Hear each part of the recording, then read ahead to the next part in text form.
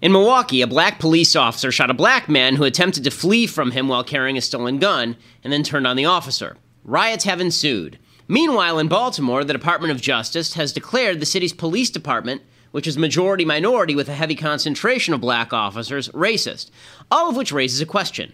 The hell are police departments supposed to do? The left has created a catch-22 for itself. While rioters declare their intention to target white Milwaukee residents and scream about black power while burning down a gas station, the media maintain there's no racism here. It's just a response to generalized police racism. But if black people are incapable of racism, what do leftists say about black police officers, who they then say are actually racist? There are two possible reasons why the left can claim that black police officers are capable of racism, but black protesters and black rioters aren't. First, leftists can claim that black police officers aren't really black. They, like black Republicans, have been corrupted by the racist system. German Lopez of Vox.com, he wrote this back in April. He said, quote, "Racial bias isn't necessarily about how a person views himself in terms of race, but how he views others in terms of race, particularly in different roles throughout his everyday life. And systemic racism, which has been part of the U.S. since its founding, can corrupt anyone's view of minorities in America. Policing tactics can also create and accentuate personal, subconscious bias by increasing the likelihood officers will relate blackness with criminality or danger, leading to what psychologists call implicit bias against black Americans. Combined, says Lopez, this means the system as a whole, as well as individual officers, even black officers, by and large, act in ways that are deeply racially skewed and potentially racist." Kind of convenient logic. Police departments make black officers racist against blacks, but what Sheriff David Clark terms the ghetto mentality doesn't generate black racism against whites. Reversed racism, Lopez says, is impossible. Then there's the second possibility. Black police officers aren't turned into racists by police departments. Police departments are actually just the enforcement mechanisms for a racist society. That's the perspective of former Obama Green Jobs czar Van Jones. He once told me in a CNN green room that black Americans jump to conclusions about cops because, quote, "You're Jewish, right? Wouldn't you jump to conclusions if you heard that the Nazis or Hamas had killed a Jew?" Really, he said this. In this view, American society is irredeemably racist. Those who wear police uniforms are just brown shirts out enforcing that racism. All of this is super dangerous. It would explain also, by the way, why looters and rioters attack shops owned by black Americans. Those shops are just tools of the evil racist capitalist system holding down blacks. If the entire system is corrupt, any instrument of the system must burn, from cops to gas stations. One thing is certain. The conflict between cops and black rioters, it won't be calmed by additional police training. It certainly won't be calmed by politicians continuing to push the myth that police are racially targeting black men for no reason. The only way such conflict will be calmed is, ironically, the only way the left will never tolerate: stronger, more prominent law enforcement and cooperation with local communities. And the left will never allow that. And so the racial conflagrations will continue. Black Americans, of course, will be the ones who pay the price. I'm Ben Shapiro. This is The Ben Shapiro Show.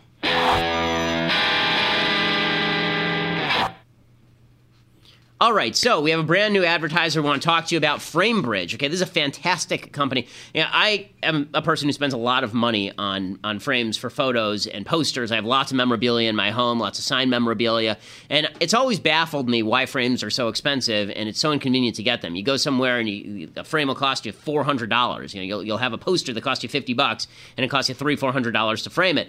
Well, there's a new company out there called FrameBridge, and FrameBridge is just terrific. I mean, you go to framebridge.com. What you do is you pick out the frame that you want, or you let their designers help you choose the frame. You can preview your item in any frame style. They send you a prepaid package, and you can actually ship your picture to them. And you can upload a picture to the FrameBridge app, and they'll just print it out on their end and put it in the frame. They guarantee that your stuff won't be damaged. The expert team, they custom frame your item in days. It doesn't take weeks or months, it's days. And then they deliver your finished piece directly to your door, and it's ready to hang. They offer what they call their happiness guarantee, and their team gives each item personal care and attention. And if you don't like what happens, then obviously you can sound off. Instead of all the hundreds that you'd pay at a framing store, their prices start at $39. All shipping is free. Right now, if you go to framebridge.com and you use promo code Ben, you'll save an additional 15% off your first order. That's framebridge.com, promo code Ben, framebridge.com, promo code Ben. Use the promo code Ben because that lets them know that we sent you, and then they're more likely to continue advertising, which makes it possible for us to put this show on the air and keep incompetent boobs like Mathis and Austin employed. So if you really want those people to have jobs and not be living off your tax dollar, then you need to go to framebridge.com, promo code Ben. Plus, it's a great product. I've used it myself, and I can vouch for the quality. It really is great. Your Instagram costs $39 to frame, small photo $59, movie poster $139. All of this is really, really affordable, and they're experts in the field. Okay, so We have a lot to get to today here on the Ben Shapiro Show. In just a second, we're going to bring on Stephen Xavier Crowder. We're bringing him on momentarily. You may know him from Louder with Crowder. That's his website. He has all these videos that are hysterically funny. He's a comedian, but he's actually more than that. He's a very good political commentator, and so he'll be joining us momentarily. We're also going to be talking about Trump's big foreign policy speech, and a special episode. We're going to bring it back. We're going to start doing Deconstructing the Culture again, which is where we take a piece of top 40 music and we analyze it for all of its variances, vicissitudes, and volubility. So we will do all of that coming up. But we're joined right now by Stephen Xavier Crowder. Stephen, you there? I am here. I'm sorry, I look like a bum post-gym. I was doing a callback to when I first had you on my show, and this was Primetime Propaganda, and I had just come back from the gym, and I got so many comments about it, I figured, let's go with it. I mean, honestly, I wish I could tell the difference, but unfortunately, I am incapable of doing so. So that was a layup. I knew it going into it. Yeah, you kind of see that one coming. Well, you throw the softball, you got to hit the softball. Okay, so Stephen, you have a new video that's coming out in a couple of days. I just want you to preview that a little bit. This is kind of a different style of video for you. What is it? Yeah, so we created the Citizens Coalition for Common Sense Gun Reform, CCC-GSR for short, and we actually had to get permission from the mayor. We had to hire local police force. We had to get all kinds of permits to set up a tent with over a dozen firearms, actual firearms, unloaded on a table, and created these petitions for people to lobby the government for sensible, common sense gun control laws. And the goal is not like, a lot of these gotcha videos where it's just, they're so stupid, but how gravely concerning it is that people know nothing about firearms, and you and I know this as firearm owners, but are so quickly willing to give the reins over to government to control things about which they have no idea. So this is, it's going to be a longer video, probably 15, 20 minutes, because we wanted to jam pack in there for the viewer all the things they may not know, like what a semi-automatic is, what an assault weapon is, what a clip is versus, the actual term of magazine. So little pop-ups kind of like VH1, those shows they do, so people can get everything they need to know about the current gun debate, because, as we go into a very likely Hillary Clinton presidency and Supreme Court, the language really matters. Yeah, it absolutely does. And I'm glad that you're doing that. Actually, Stephen's videos that I like the best, folks, are the ones where they're heavily informational. His Detroit video, if you've never seen his video where he goes to Detroit and just walks around the city and it looks like the zombie apocalypse, it's an amazing video. And so if you want to take a look at his video, that'll be out in a couple of days, and obviously we'll push it up on our page. You know what's funny about that video?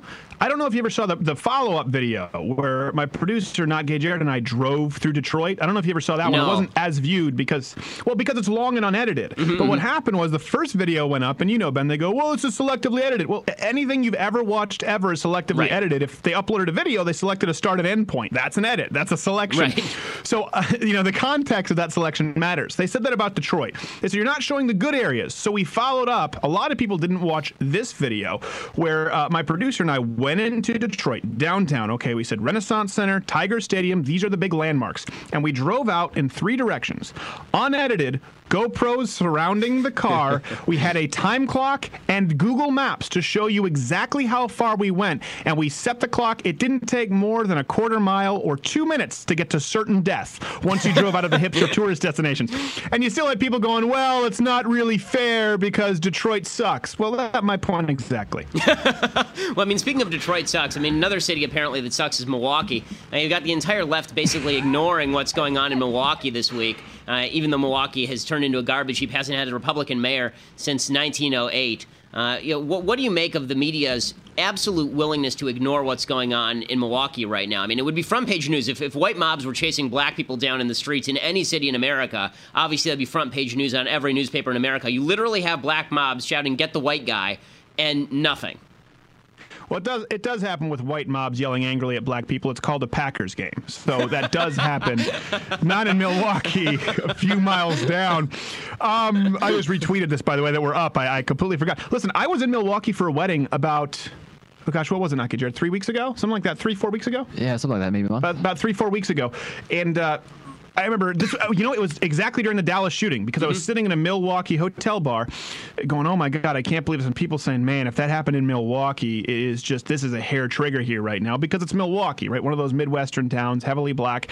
Yeah, it's amazing. And what's even funnier is that, Yeah, it is funny. I'll say it's funny that they don't want to send their journalists in. Now they're pulling them out because they're getting attacked. Well, what'd you expect? And here's what's going to happen, right? They're pulling them out because they're getting attacked. Black people there, the Black Lives Matter, who, by the way, don't represent all black people, but we're talking about Black Lives Matter in this context here, saying, well, they're not telling our story. They always tell the same thing, white people. And then what's going to happen is all the journalists are going to leave, and it'll be like that criminal in Cobra, Pig, bring the cameras in here, because he wants to die in the spotlight. And they'll be mad that no one's covering them, and they'll say it's because we're black and no one's telling our story. They came there to tell your story. You shivved them, okay? You mugged them. They left, and then you're going to bitch about that. There's no way around it. It is amazing. Okay, so there's another topic I wanted to ask you about, because you're in the world of comedy. Stephen does stand-up. He actually does tours that people pay him for to do comedy, unlike most of the conservative comedians who are basically just people who once told a joke that wasn't very funny and people laughed because they went to church with them. I have a joke about that. Okay. Do you want to hear the story first? Can you hold that question? I can hold the question. Yeah, go for it. I showed up one time at one of these functions, and there was this guy who had showed up to 2 of my events to open for me, which I thought was weird. But sometimes when you're with some kind of organization, they sort of pass people around. And of course, I was being paid and traveled out there, and I found out he was paying his own way, and he had 3 jokes, and it was just this. I don't want to say the joke because he'll know I'm talking about him. It was an awful Hillary Clinton joke that basically was about the fact that she was fat, and the callback was to Sir Mix-a-Lot. And when I finally found out, I was like, why is this guy opening for me? This is like comedy death.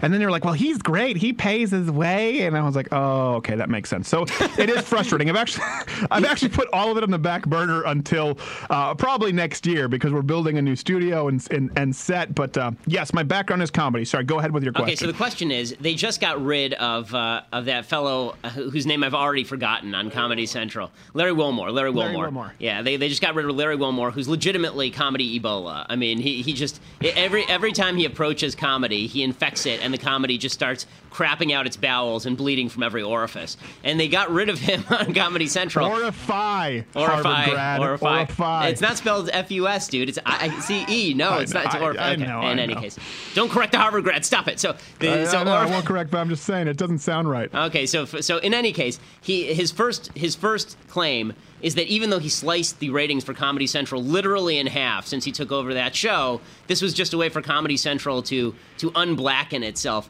What do you make of the future of comedy? Because I don't have a lot of hope here. It's becoming so politicized that there's nothing that's funny anymore. I don't even know if I would use the word future. Also, something I love for people listening right now or watching Ben Shapiro, he takes a point that someone would take, which would be less intelligent, because they would say he's literally comedy Ebola, and Ben just needs to change the word and say legitimately comedy Ebola, and it works, and it's no longer inaccurate. So please take note. I didn't know he was doing the whole black thing. I mean, listen, they have him, they have Trevor Noah, and then you have at TBS, you have Samantha Bee. Here's the deal. I've always said that Jon Stewart was funny. I think Stephen Colbert can be funny. I think Conan O'Brien is one of the best comedic writers in decades. I think he's absolutely hysterical. I really do, and I know he's far left.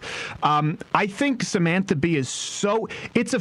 I don't use the word offensive. She is offensively unfunny. Yeah. She is aggressively unfunny. Larry Wilmore was kind of inconsequential, so I don't even think about him enough to have an opinion on him. That's probably why he was fired. Here's the deal with comedy. I was talking about this with Andrew Klavan.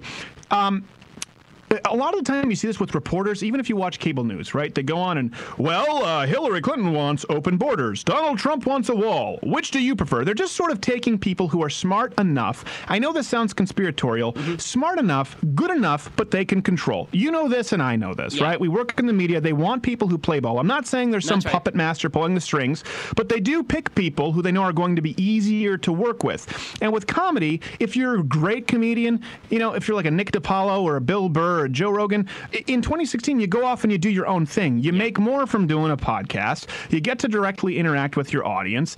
You don't need to kowtow to network executives. And the people who are still, right now, it wasn't the case when Jon Stewart was there. It wasn't the case when Bill Maher was there.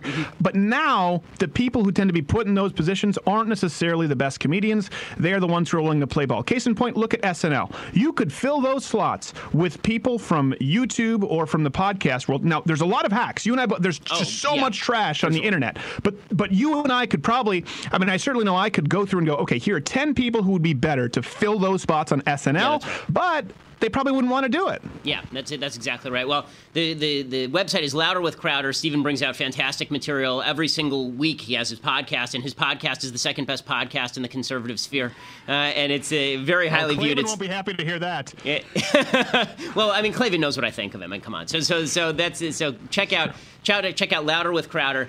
Great site, and Stephen's a real entrepreneur. He's been doing this all himself, basically on shoe gum and his talent. And there's not a lot to work with there. So obviously, check out louderwithcrowder.com. That's the place you want to be. Stephen, thanks so much for stopping by. Thank you, sir. Appreciate it. Alrighty, so on to the political sphere for just a moment before we have to cut off the Facebook Live. So I want to give you something that makes up for the fact you had to listen to Crowder for 10 minutes. So we'll start with actual comedy. We'll start with Joe Biden. So it must be beautiful to be a Democrat. It must just be wonderful to be a Democrat because you can get away with pretty much anything in the world. And Joe Biden is proof of this. So Joe Biden is vice president of the United States, and unfortunately, everybody knows that Joe Biden is a dum-dum. Everybody knows Joe Biden's a moron. And so Joe Biden is able to get away with anything because no matter what he says, no matter how stupid, people just go, oh, that's Joe. That's Joe. You know, that's just Joe being Joe. Okay, yesterday, Joe Biden is campaigning with Hillary Clinton. And Joe Biden, campaigning with Hillary Clinton, decides that it is worthwhile to attack Donald Trump for not being safe with our nuclear security. And here's what he does. Someone who lacks this judgment cannot be trusted. There's a guy that follows me, right back here, has the nuclear codes. So God forbid everything happened to the president and I had to make a decision. The codes are with me all. He is not qualified to know the code.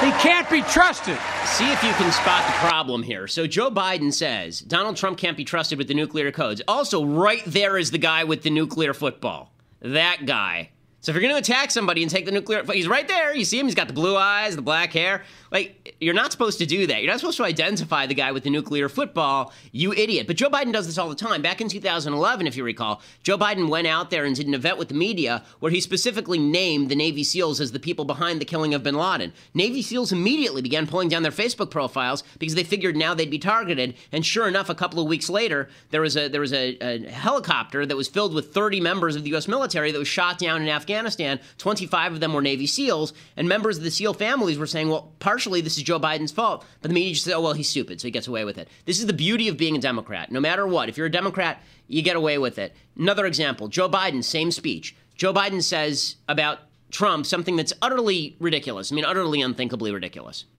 Look, folks,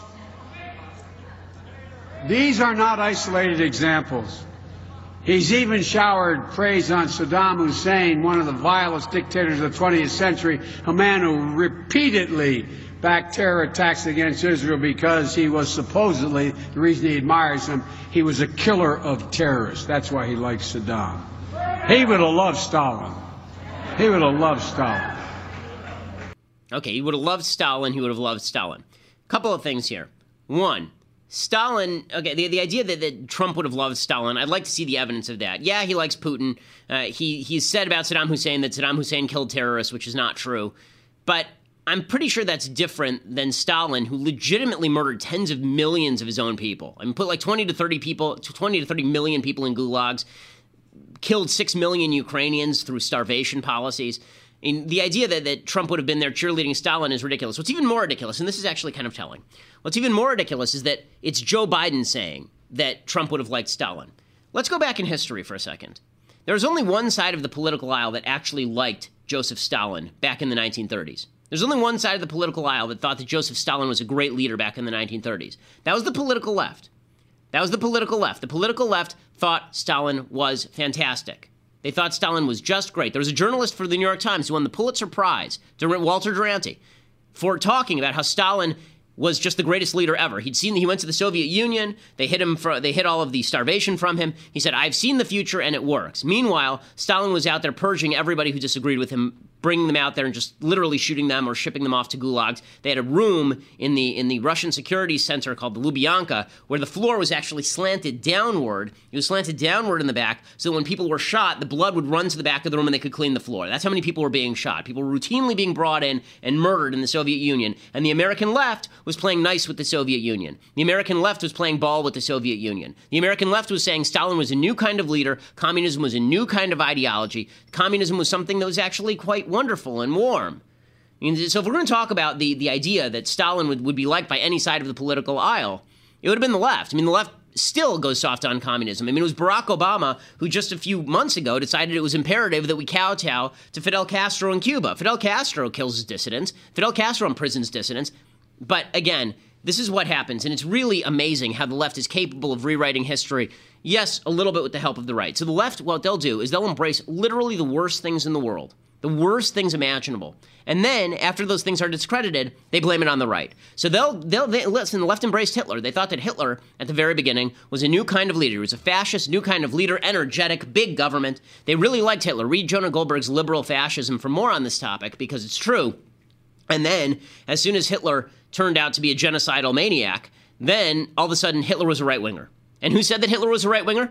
Many of the people who said it were communists, members of the Frankfurt School. They decided to rewrite Hitler so he wasn't a national socialist anymore. Now he was a national conservative. He's some sort of conservative figure, was Hitler. They did the same thing with Stalin, right? Stalin was an actual communist who was backed by large segments of the American left, and now it's Donald Trump who would have liked Stalin. It's Donald Trump who would have liked Stalin, not Obama, not Hillary. Hillary, who got her training from Saul Alinsky, who was actually a communist, right? Not any of the people on the left. Suddenly, it's the fault of the people on the right.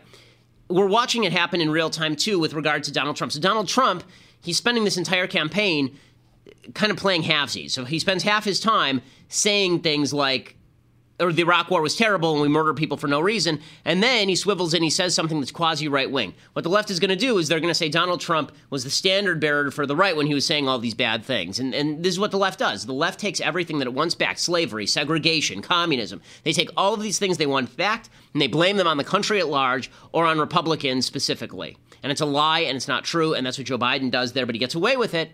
And is he going to be asked that question? And what would have happened if Donald Trump had gotten up there and said, you know, Hillary Clinton, she would have supported Stalin. She would have. He would have paid her and she would have supported Stalin. Media would have lost their mind. But you can say anything you want about a Republican and get away with it because it's nice to be a Democrat. It's really nice to be a Democrat. Okay, unfortunately, that's the end of the Facebook Live. We even gave you some extra time. But if you're watching on Facebook or YouTube, because we're posting these things on YouTube now, then you're going to want to go to dailywire.com, become a subscriber so that you can view the rest of the show, and the visuals are always great. I'm amazingly handsome, obviously, and you want to see more minutes of that. I mean, you never know when I'm just going to pop off the shirt and start flexing. It's a promise that's been made, but may never be kept, but you never know when I will keep the promise. You just don't know. DailyWire.com is where you go. It's $8 a month. And come on, I mean, it ain't that much money. For the price of $8 a month, I mean, seriously, how much pot can you buy with $8? Not that much. So just go to DailyWire.com and subscribe. Also, that means that you can submit to the mailbag, and we have tons more coming up, including a new episode of Deconstructing the Culture. So stick around.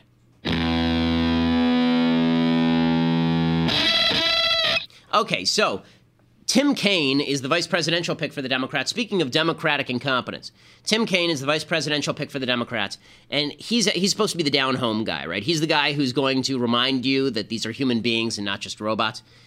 Tim Kaine went out there and he was playing the harmonica. Yes, the harmonica. This chubby dude out there playing the harmonica. Here we go.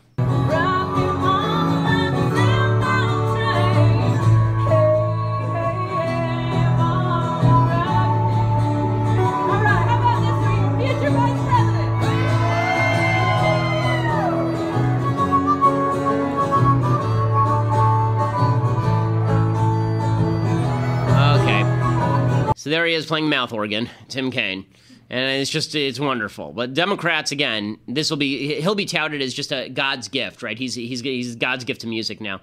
Meanwhile, it doesn't matter that Hillary Clinton's doing things that are so unpalatable and insane that in any other election cycle, the candidate could force this to be covered. Donald Trump should be forcing the media to cover this. Hillary Clinton, if you recall, a few months back, we talked about it. She tweeted out, quote, "To every survivor of sexual assault, you have the right to be heard, you have the right to be believed, we're with you."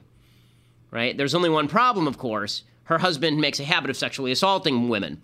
So Juanita Broderick at the same time tweeted out, I was 35 years old when Bill Clinton, Attorney General, raped me and Hillary tried to silence me. I am now 73. It never goes away. Right? She tweeted that. Well, now it turns out that Hillary Clinton has gone to her website and taken down the portion of her website where she says that you have the right to be heard if you're a sexual assault victim. Right? They actually took it down off the website. And they refused comment about it. So they deleted the quote from the website because they know that if you say that you have to be believed if you allege sexual assault, that makes things awkward for Bill. It's amazing. Democrats get away with this. Imagine if a Republican had said this. Imagine if a Republican had done this. Todd Akin was run out of a potential Senate seat because he made an idiotic comment about how if women were raped, their uteruses rejected the rape seed. Right? And everybody went nuts. And the Republicans stopped backing him. Hillary Clinton legitimately just took down a line about why sexual assault survivors deserve to be believed, and nobody is going to bat an eye. Nobody's going to bat an eye. Look, Hillary's so unpopular. In national polling right now, 11% of Americans, 11% say she's trustworthy. Even her own supporters can't say she's trustworthy. For example, this woman is running against Kelly Ayotte in New Hampshire for Senate. She's the current governor of New Hampshire, and she's asked 3 times on CNN, is Hillary Clinton honest? Watch the awkwardness that ensues. Do you think that she's honest and trustworthy? I support Hillary Clinton for the presidency because her experience and her record demonstrate that she's qualified to hold the job. Do you think she's honest? She has a critical plan, among others, for making college more affordable. But do you think that she's trustworthy? I think that she has demonstrated a commitment always to something beyond herself, bigger than herself. Wow. After this interview, Don't. So that's Maggie Hassan, New Hampshire Senate candidate. So she's really, look, Hillary is super duper vulnerable. She's super duper vulnerable. And I've said, look, the polls today are just egregiously bad for Trump. Awful, awful, awful for Trump. New Virginia poll is out. Shows not only is Trump losing by 14 points in the state of Virginia, which used to be reliably Republican, he's losing among military members in Virginia. He's down 8 points among the military. The military hate Hillary Clinton. Military members despise her because she despises the military.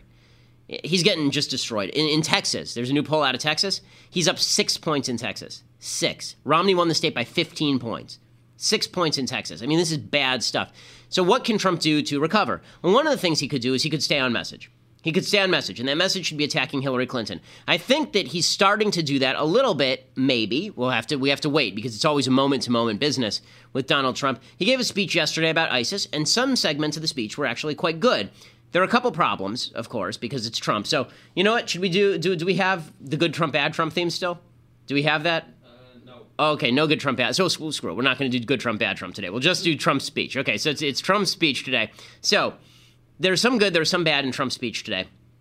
And to begin with, whenever Trump reads from teleprompter, he's got kind of a catch-22. He's got the Sarah Palin catch-22.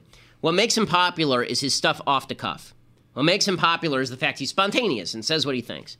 And that's all wonderful. That's all great. Except that he says dumb things when he does that. So we say, okay, get on teleprompter. The problem is when he's on teleprompter, he's awful. He's awful on teleprompter. And you'll see that every time he speaks on teleprompter here, it's like a third grader called into the principal's office and told to be nice. He's kind of crossing his feet and he's just awkward. Trump has said before he thinks being presidential means being boring. And so every time he tries to be presidential, he just acts boring. So, you know, put that aside. Let's look at the content instead of the presentation. But the presentation ain't that great. But here's the content. Here's Donald Trump talking in excellent terms about the threat of ISIS and Islamic terrorism. We cannot let this evil continue.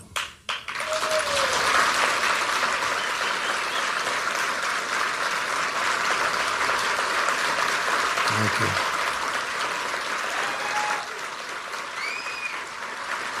Thank you. Nor can we let the hateful ideology of radical Islam, its oppression of women, gays, children, and non-believers be allowed to reside or spread within our own countries.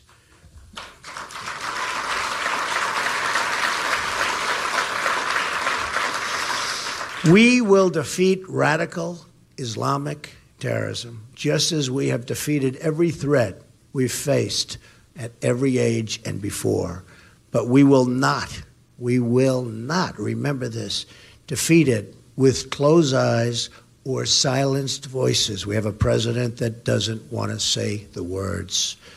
Anyone who cannot name our enemy is not fit to lead our country. Okay, 100% true. All of this is absolutely true. Again, the presentation, it's sort of like Donald Trump ate Ben Carson, but it's still good what he's saying, right? I mean, it's subdued Trump, and subdued Trump is kind of like subdued Tigger. You're waiting for him to bust loose and start jumping off trees, but still, what he's saying here, the content is good. And he continues along these lines. He talks about the rise of ISIS, and rightly, he blames it on Hillary and Barack Obama. The rise of ISIS is the direct result of policy decisions made by President Obama and Secretary of State Clinton. Let's look back at the Middle East at the very beginning of 2009, before the Obama-Clinton administration took over. Libya was stable. Syria was under control. Egypt was ruled by a secular president and an ally of the United States. Iraq was experiencing a reduction in violence. The group that would become what we now call ISIS was close to being extinguished. Iran was being choked off by economic sanctions. This is right. When he goes on like this, it's all right. And then he attacks Hillary Clinton, which is great. And this is good. All of this is good stuff. All of this is top 10 level stuff for Trump. And I've said this before. When he gives the speeches, whoever's writing his speeches does a decent job with the speeches. If he would stick to the speeches, run a normal campaign, and let Hillary blow herself up, and every so often point out how unpalatable she is, he'd be doing a lot better in the polls. Again, what he's about to say about Hillary is totally correct. Yet, as she threw the Middle East into violent turmoil, things turned out really to be not so hot for our world and our country, the Middle East in particular. The Clintons made almost $60 million in gross income while she was Secretary of State. It is unbelievable. Incident after incident proves again and again Hillary Clinton lacks the judgment, as said by Bernie Sanders, stability and temperament, and the moral character to lead our nation. Okay, all very, very true. All run through with Trump's syntactical garbage. The not very hot, not so, but whatever. This is all good stuff. He did drop a couple of lines that I did find problematic. There was one line in particular that I thought was problematic. It is amazing to me how many Republicans have spent 10 years defending George W. Bush's war in Iraq on the grounds that it was a humanitarian move, on the grounds that everyone in the world thought Trump had thought that Saddam Hussein had weapons of mass destruction, on the grounds that everyone knew that Saddam Hussein was supporting terrorism around the world, and we knew that it was at the very least it was a moral war, it wasn't an immoral war. Trump has basically channeled Michael Moore, and the Republicans are going along for the ride. Here's Trump. I mean, this is pure Michael Moore stuff, what he's about to say. What was the purpose of this whole thing? Hundreds and hundreds of young people killed. And what about the people coming back with no arms and no legs? Not to mention, in all fairness, the other side, the tremendous damage done. All those Iraqi kids who've been blown to pieces. And it turns out that all of the reasons for the war were blatantly wrong. All of this death and destruction for nothing. Okay, I mean, I'm sorry, that's disgusting. That's disgusting. Okay, it's not true that all of the reasons for the Iraq War were wrong. There were multiple reasons given, from violation of UN Security Council resolutions to support for international terrorism to the threat that Saddam Hussein posed to his neighbors and had posed in the past to his neighbors. When he says that American soldiers died and lost limbs for literally nothing in Iraq, it really is quite disgusting, and it's terrible to say that to American soldiers. It really is. And I remember a time when Republicans weren't afraid to say that. But now that Trump is the nominee, I guess we're all supposed to just turn on a dime. And now Cindy Sheehan was right. Everything she ever said was exactly right. Bush lied, people died. It's egregious. But that's not the point of the speech. The point of the speech is what he gets to at the end. And this stuff, again, is very good. This is my problem with Trump. Everything is kind of a crap sandwich. But in this sandwich, there's less crap and more sandwich. So here's Donald Trump talking about screening immigrants. And this is fine. The media is all over him about this. What he says here, I am 100% on board with. In addition to screening out all members of the sympathizers of terrorist groups, we must also screen out any who have hostile attitudes toward our country or its principles, or who believe that Sharia law should supplant American law.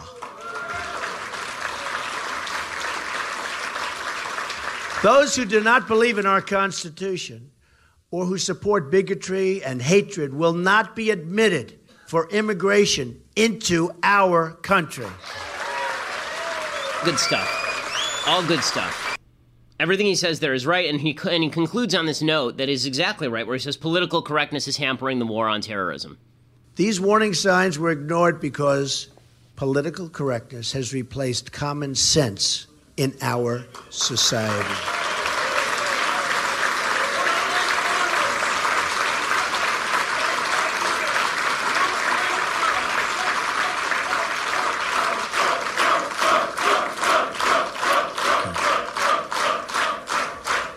Thank you.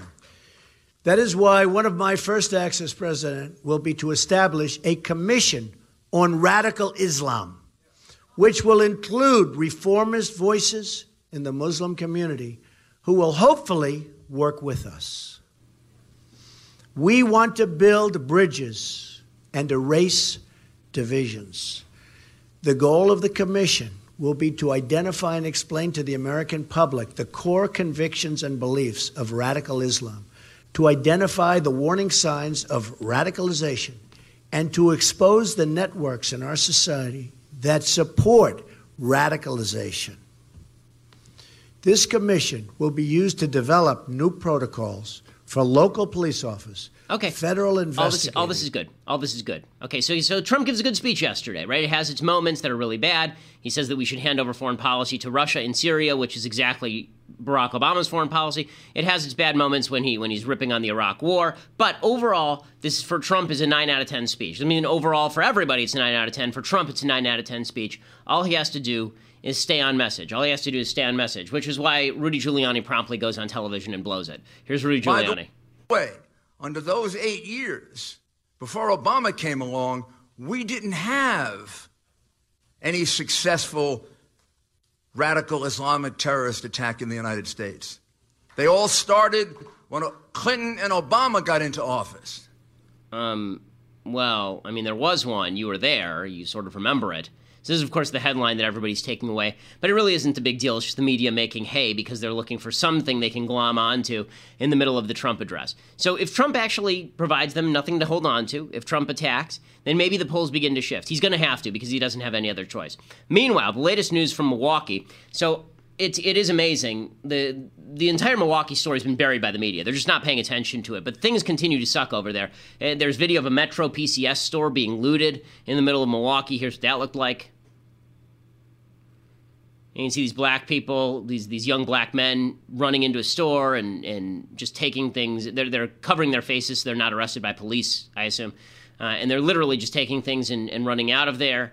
It's amazing. It's amazing. I mean, where's the cops are nowhere to be found, obviously. Just taking things and leaving. This is standing up to the white man, presumably. This is standing up to the evil white culture that has kept them downtrodden. The same culture, by the way, that's American culture that produced the store and the phones that they want to steal so that they can use, I would assume. You've got the person who was shot in Milwaukee, his sister, is now out there saying that they should burn down the suburbs, seriously. Burn it down, it ain't gonna help nothing. Don't burn it down, shit we need in our community. Take that shit to the suburbs. Burn that shit down. We need our weed. I don't wear it, but we need it. Okay, so I mean, this is amazing stuff. This is the sister of the supposed victim, who is actually just a lifelong criminal who stole a gun and then tried to turn on the cops with it. And she's saying, burn down the suburbs, right? Don't burn down our community. Don't burn down that stuff. We need it, right? We need our weave, is what she's saying, which is like hair extensions, I think. And you know, go to the suburbs and burn those down. Lefty journalists are out there saying they have to flee from the city. They have to actually legitimately flee from the city because they've been threatened by people in Milwaukee, black folks in Milwaukee. This journalist, I'm trying to remember his name, I think it's Tim Cast or Tim Kant. He's a lefty. Tim Pool. He's been covering the rioting and protests in Milwaukee, and he's a far leftist, this reporter. I mean, he was a fan of Occupy Wall Street. Listen, he says he had to flee the city, basically. One of the first things we hear is the crowd getting angry and saying, what are these white people doing here? And you actually had a man very angrily, yelling at the crowd saying that, you've got to get the support from the communities outside of yours, and that the anger towards the white people was a problem. But things started to get really tense later in the night when people started screaming, "Fuck white people, white people suck." A reporter that was grabbed by some locals and threatened and told to leave. Another instance, a reporter was smacked upside the head by a local who then tried to rally people to come and attack us. And things got to the point where I started to question whether or not I should be here when I saw an 18-year-old white kid holding his neck and the police run in and extract him. This is the person we believe to be the shooting victim from last night. Locals told me that they heard a pop. There was what they believed to be a gunshot and saw this kid, something was happening around the corner, and then he started holding his neck. I saw, when I approached the street, someone lift that kid up, throw him over their shoulder, and rush them inside to try and help them.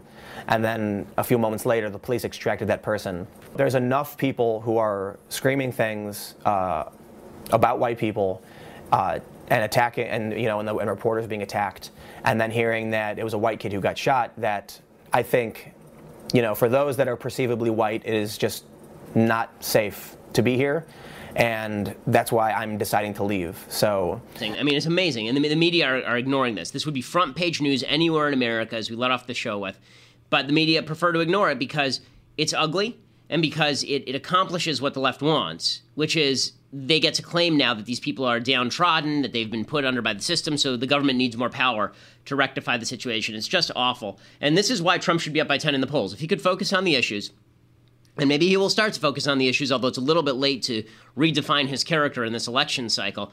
He should have done it right after the convention. Instead, he decided that it would be more important to go after the Gold Star family. If Trump had any discipline at all, he'd be up in this race. And this is coming from someone who's not a fan of Donald Trump and thinks that he's actually not conservative. This sort of activity is so devastating to the United States. And the fact that Republicans aren't highlighting this, that Republicans are instead being sucked into the media trap of responding to everything the media say, and the media are able to avoid talking about this. That guy's a leftist journalist who just had to flee because he's perceptibly white. Okay, there's only one problem, by the way. He's not even white. He's half white. He's half white, half Korean. But he's white enough that it doesn't matter. He's still being targeted in a heavily black area of Milwaukee. It really is awful. Okay, time for some things I like and then some things I hate and then deconstructing the culture because time has no meaning here. So, all right, things I like. So we're doing... This week, I've decided that since we did People versus O.J. Simpson yesterday, we're going to do true crime stories that are worth reading or seeing. So there's a fantastic book. Everybody should know this book. They made a good movie out of it with Robert Wagner called In Cold Blood. In Cold Blood it's a classic of the genre. It really is kind of the first true crime genre story. It's kind of quasi-novelesque. It's Truman Capote's best book. It's a really, really good book. They made a good movie called Capote about Capote writing this book also. Capote was this effete, gay, New York leftist, and he goes to research the murder of this family in the middle, like this rural family, basically over no money, essentially, and he almost falls in love with one of the murderers. It's a fascinating book. The movies are pretty good. Capote's a good movie. In Cold Blood, the movie is pretty good, and it does demonstrate the seductive nature of evil because everybody thinks that if they can sort of flirt with evil without being seduced by it, and it just isn't true. Okay, other things that I like. Joe Biden, he's not just stupid in some ways. He's stupid in pretty much every way. So here is Joe Biden getting handsy, believe it or not, with Hillary Clinton, which is just, oh my God, have you no standards? Here's Joe Biden approaching Hillary Clinton and getting oddly handsy with her, and you'll see she is just trying to get out of there.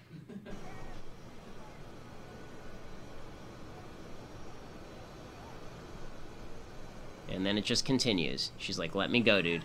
Let me go. He's like, no, I'll never let you go. I'll never let you go. She's like, Joe, really, I need to leave. Like, I'm pushing you off. Can you get off? And Joe's like, no, I'm staying here forever. Can I cop a feel? And it's just, Joe Biden. I mean, she looks like she wants out of there worse than anything. I mean, she's looking for a lamp to throw at him at that point. First of all, she's dressed again. I don't know where she gets these pantsuits that look like she got them directly from Violet Beauregard in Willy Wonka and the Chocolate Factory. But Joe Biden, man, hold it together, dude. Just hold it together. Okay. Time for a couple of quick things that I hate. Let's do it. Things I hate. Alrighty, things I hate. So, Secret deodorant has been playing this commercial during the Olympics. This is one of the more irritating commercials I have ever seen in my life. We'll play it, and then I will make fun of it. Mr. Kendall, I need to ask you a favor. Not really a favor, just like... Mr. Kendall, I worked on the Padstow team, actually, and we won the business. I mean, just helped. Okay, Lucy. Casual. Bobby, how's it going? You're looking great. That tie is super sick. You know, Todd makes more than I do, and he's only worked here for 2 years. You know, I'm also a really great leader. Really have things...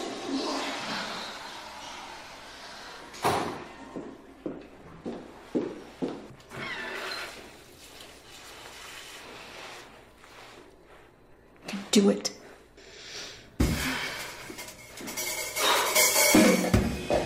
And this is at 3 o'clock. Lucy does her part to close the wage gap. Stress tested for women. Yeah, it's a deodorant commercial. I don't know what that has to do with deodorant, but sure. Okay, so there are a couple things about this commercial. You can't see it. It's a woman standing in a bathroom trying to convince herself to go in and ask for a raise. Okay, so a few things about this commercial. First of all, there is no wage gap. I've talked about this many times on the program before. A woman who does the same amount of work, has the same work experience, doesn't have kids, has the same level of outside commitment, works the same number of hours as a man, is actually paid more than men in all of the top cities in the United States. In the 50 top cities in the United States, women are paid 108% of what men are paid if they have exactly the same credentials and work the same amount of time. That's number one. Number two, did it ever occur to anybody that when they're casting this commercial, one of the reasons that maybe this woman wouldn't get the raise after asking for it is because she isn't all the things she's claiming to be? And she claims that she's a leader. Does that look like a leader to you? I mean, really, I'm just asking. Like, I'm looking at that commercial. Her credentials are on the screen right there. You're her boss. She's coming in and she's saying, I'm kind of a leader, sort of. I'm sort of a leader, kind of. I was talking with my sister about this. My sister works at a big company. And she says that she thinks that women are looked kind of frowned upon if they're too strong. People think that they're, for lack of a better word, witchy. They think that they're witchy. And I said, I think there's some truth to that. I'm not going to pretend that there's no truth to that. I think there is some truth to that, and that's a problem. I will also say that that exists in converse for men. Have you ever seen a weak man, like a really weak man, like a very shy, retiring man in a position of power? Never happens ever. Ever. Because business favors the bold. That's just the way that it works. And that's true for men. It's also true for women. We all have to work, we all have to kind of work particularly fine lines because of stereotypes, but the idea that there's a vast wage gap that has to be filled and that women can only fill it by whining about it on commercials, it's just silly. It's just silly, okay? The fact is, again, if a woman works the same number of hours as a man and she works the same job as a man and she has the same experience and does the same things, she will be paid probably more than a man. According to the same studies that I've talked about. That was in Time magazine, by the way, that was reported in 2010. I'm getting sick of all of these companies using leftist social media talking points in order to push their product, How about this? How about Secret Deodorant should lower their deodorant prices to the same price as men's deodorant? Because women's deodorant, I believe, is significantly more expensive than men's deodorant. So why don't you lower your prices? Because it turns out I'm getting not as much deodorant. It turns out that women are getting not as much deodorant for more expensive price Secret Deodorant. All right. Final thing that I hate. So let's do the ESPN one. So ESPN, Cam Newton is a quarterback for the Carolina Panthers, and he was in the Super Bowl last year. A lot of people don't like Cam Newton because they think he's overrated. I happen to be one of the people who thinks he's overrated. I don't think that he can read a progression very well. I think he's incredibly athletic, but he's not one of my favorite quarterbacks. I'm also not a fan of athletes who make a huge deal every time they score a touchdown. He, of course, is famous for doing the dab, right? He does this kind of move every time he scores a touchdown. I'm a fan of sort of the Barry Sanders style of scoring a touchdown. You turn the ball over to the referee and act like you've been there before. In any case, Cam Newton said before the Super Bowl last year, he thought the reason there was resistance to him is because he was a black quarterback. Now Cam Newton has come out and he said that he doesn't think that it's because he's a black quarterback. He thinks that racism is pretty much done in American society. And honestly, he's in a pretty good place to say so, considering that the man's worth probably $100 million and is one of the more prominent black men in America. Naturally, this leads Bomani Jones, who, again, is a successful black man sitting on the set of a white-owned company in ESPN. He's sitting there, and he says, no, it's just terrible that Cam Newton would say something like this. You think Cam Newton really believed that the extra criticism he received isn't racism? I believe that Cam Newton doesn't see any value in saying that out loud at a position where it's safer to just not answer questions that are dangerous and inflammatory like this without getting everybody really upset. This is a GQ story, and keep in mind, the whole thing, once you read it, you realize Cam Newton wasn't much in the mood for this interview, didn't seem to trust the writer very much, certainly didn't seem to trust the writer with this particular topic. Yeah, no, I don't believe that he thinks that the extra criticism he gets has nothing to do with racism. Hell, Derek Anderson said it in the story. But like Dan, I understand Cam can't necessarily say that. Derek Anderson can say it, not so big a thing. Cam says it, it goes all off the rails, and this isn't the best talking dude in the first place. You ask him to talk about something sophisticated and with nuance. Where he loses me, though, is he said, I think this country is past that. A no comment is one thing. That's a bald-headed lie. And you can't say stuff like that no matter whether you want to talk to the reporter or not. Okay, you just can't say it. You can't say that this country is past racism. Can't you? Like, really, can't you say that the country as a whole is past racism? That America is the most post-racial society that has ever been created on planet Earth. We're significantly less racist than Europe. And that there are, of course, individual racists who say individual racist things, but America's past racism, the kind of social stigma that attaches to black folks who say that America has moved beyond racism is incredible, because the pressure is always there from the left to suggest that racism is to blame for all of the problems in everybody's life. Cam Newton doesn't have a lot of problems in his life, and a lot of the problems he does have are of his own making.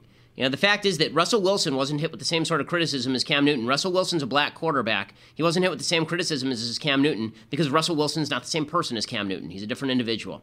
All right, so we're bringing back deconstructing the culture. I've decided, because it's been long enough, there's a whole new slate of top 40 songs that we have to mock. So Fifth Harmony has a new song called Work From Home. Fifth Harmony is this group of 5 girls, and they sing, or at least they call it singing.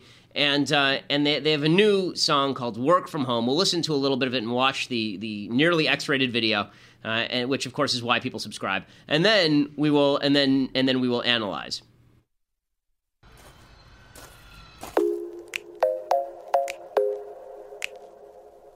Got, for people who can't see this, it's a very, very buff man working on a construction site.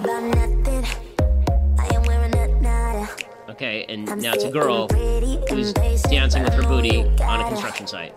And a male model who's probably gay.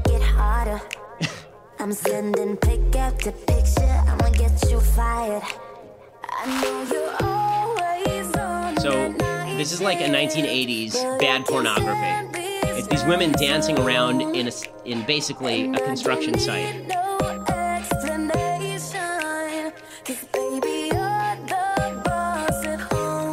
I don't know whose idea this was, but it wasn't a good one.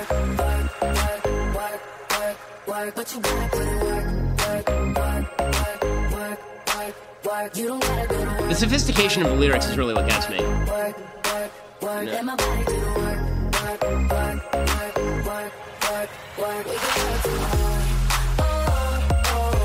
Okay, so here's the actual lyric, in case you weren't paying attention because there were bodily parts being thrust in your face in the middle of this video. The lyric was, I ain't worried about nothing. I ain't wearing nada. I'm sitting pretty, impatient, but I know you gotta put in them hours. I'ma make it hotter. First of all, I'm I'ma make it hotter. I'm sending pic after picture. I'ma get you fired. I know you're always on the night shift, but I can't stand these nights alone, and I don't need no explanation, because, baby, you're the boss at home. You don't gotta go to work, work, work, work, work, work, work. You don't gotta put in work, work, work, work, work, work, work. You don't gotta go to work, work, work, work, work, work, work. Let my body do the work, work, work, work, work, work, work. We can work from home. Oh. We can work from home. Oh. Okay, Shakespearean. So, a couple of quick social commentary pieces on this. This group is considered feminist. Why? I thought that women were all about empowerment. I thought it's funny how empowerment went from. So here was the cycle. The cycle went from, like, Mad Men. Men could nail anybody in the office if she was a woman, right? You could sexually harass women. You could be terrible to women. You could treat them completely like sex objects, not as individual human beings, right? This is the feminist view of history. That was how it used to be. Then feminists came along and they said, well, men can be pigs. Perhaps we should also be able to be pigs. And then they also started acting badly. And now we've come full circle to the point where women are liberated if they are submitting themselves to men. Because that's what this song is. It's all about submission. right? It's all about, I need you home. I need you here. I'm going to send you hot pictures of myself, and you can do whatever you want to me. It seems to me the guys from Mad Men would have been quite pleased with this situation. We could have skipped the last 40 years of history. I mean, she's at home, and she's waiting for him to get home so he can nail her. I mean, really, like this, we could have just skipped this whole, like, last 40 years of sexual revolution stuff and just stuck around with 1950s. And ladies, by the way, then he would have married you. Right? In the 50s, he would have married you. Now he doesn't even marry you. Now he comes home, he stoops you, and he finds some other lady the next night. It is amazing, but this is considered feminist material. And if you say anything differently, if you say this isn't feminist, that makes you a sexist. If you say that you don't think that it is empowering for women to dance around in scantily clad, in tiny little clothing, shaking their rears in sexual ways in front of a bunch of sweaty, muscly dudes on a construction site, then you're anti-feminist. I'm old enough to remember when 5 minutes ago, the definition of textbook sexism was a woman walking past a construction site and a man whistling at them. You remember that? Remember that? This was always the example. The example was a woman walked down the street and a man went, and the woman went, oh my God, how dare you? It was the end of the world. And number one, that was stupid. Who cares? But second of all, these now they're actually seeking it. Right now, but it's different because they want it. So if they want it, then it's now a feminist thing. There's only one thing feminists can't abide. There's only one thing feminists can't abide, that if women want it, they can't have it. And that is if a woman wants to get married, have kids, and stay home. If a woman wants to get married, have kids, and stay home, then that is not a feminist decision. That is a sellout decision. That is her submitting to a man. It's not submitting to a man. By the way, it just demonstrates how backwards modern feminism has become second, third wave feminism. It demonstrates how perverse it's become. Original feminism was the idea women should work. Got it. Fine. Then there was second wave feminism. Men are pigs. Women should act like pigs also. Third wave feminism is men are pigs. Women should act like pigs, but men should not be able to act like pigs anymore. No one should act like we're the only ones who can act like pigs. What's incredible about all of this, what's amazing about all of this, is it really making women happier? I mean, really, are women happier now? By polling, the answer is no. By polling, the answer is no. Because nothing is expected of men. The idea is that men shouldn't act like pigs, but really men can sort of act like pigs because women aren't held to a standard, men aren't held to a standard, nobody has a standard anymore. Final note on this, because I mean it's amazing. It's amazing. All the tropes of sexism have now been reversed, but they actually are just what they always were. Right? All the tropes of sexism have been reversed. It's bad for a man to whistle at a woman in a construction yard. But if the woman shows up in a bikini and wants to nail the guy on the job, then that's totally harmless, and it's pro-female. It's pro-female. And by the way, these sorts of videos won't cause men in construction yards to whistle at women. Right. Final note. I don't like the perversion of language. I'm just not a fan of it. So one of the perversions of language that has come about in the last year, I didn't know this before. How long has work been a synonym for have sex? This seems like a relatively recent development. It's like a year. Yeah, it's like the last couple of years, right? It wasn't like when they said that a woman would work it meant like she would dance, right? But now it means like actually have sex with somebody, right? I'm going to work. You got Rihanna who's going to work with an E. I don't understand why it's spelled with an E. I mean, whatever. But now it's okay. Work is not sex, and sex is not work. If sex is work to you, you're doing it wrong. Okay, so this idea that work is now sex, you got to work it. It is the devolution of sex into just another physical commodity. Really, that's really what it is. Andrew Klavan makes a great point. He doesn't make many of them, but this is a great point. You should check out Klavan's podcast. It's really good. But he makes a great point about the difference between consensual sex and rape. What he says is the physical act in rape is exactly the same as that in consensual sex. The difference is consent. The difference is the woman's soul is being violated because she doesn't want it in one case, and in one case she's involved in the act. Okay, sex used to be inherently connected to a certain level of love, tenderness, and spirituality. Now it's become, in common parlance, work.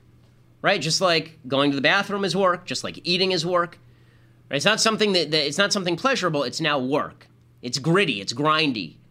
Okay, I understand that once you've violated every taboo, I guess sex becomes work, but sex shouldn't be work. Romance shouldn't be work.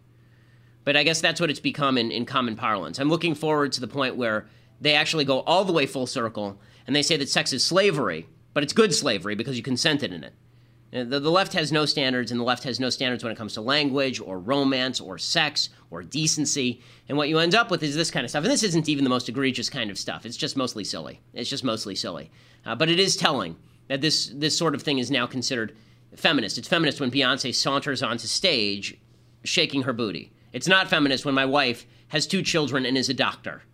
Right? That's not feminist because she chose to have kids and get married before she did so.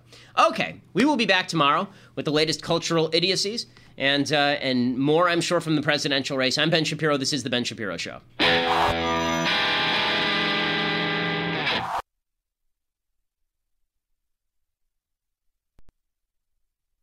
We'll get to more on this in just 1 second. First, Pure Talk believes in American values, and that free should mean, like free. So when you switch to Pure Talk today, you'll get a free Samsung 5G smartphone. There's no 4-line requirement, no activation fee, just a free Samsung that's built to last with a rugged screen, quick charging battery, and top-tier data security. Qualifying plans start at just $35 a month for unlimited talk, text, 15 gigs of data, and a mobile hotspot.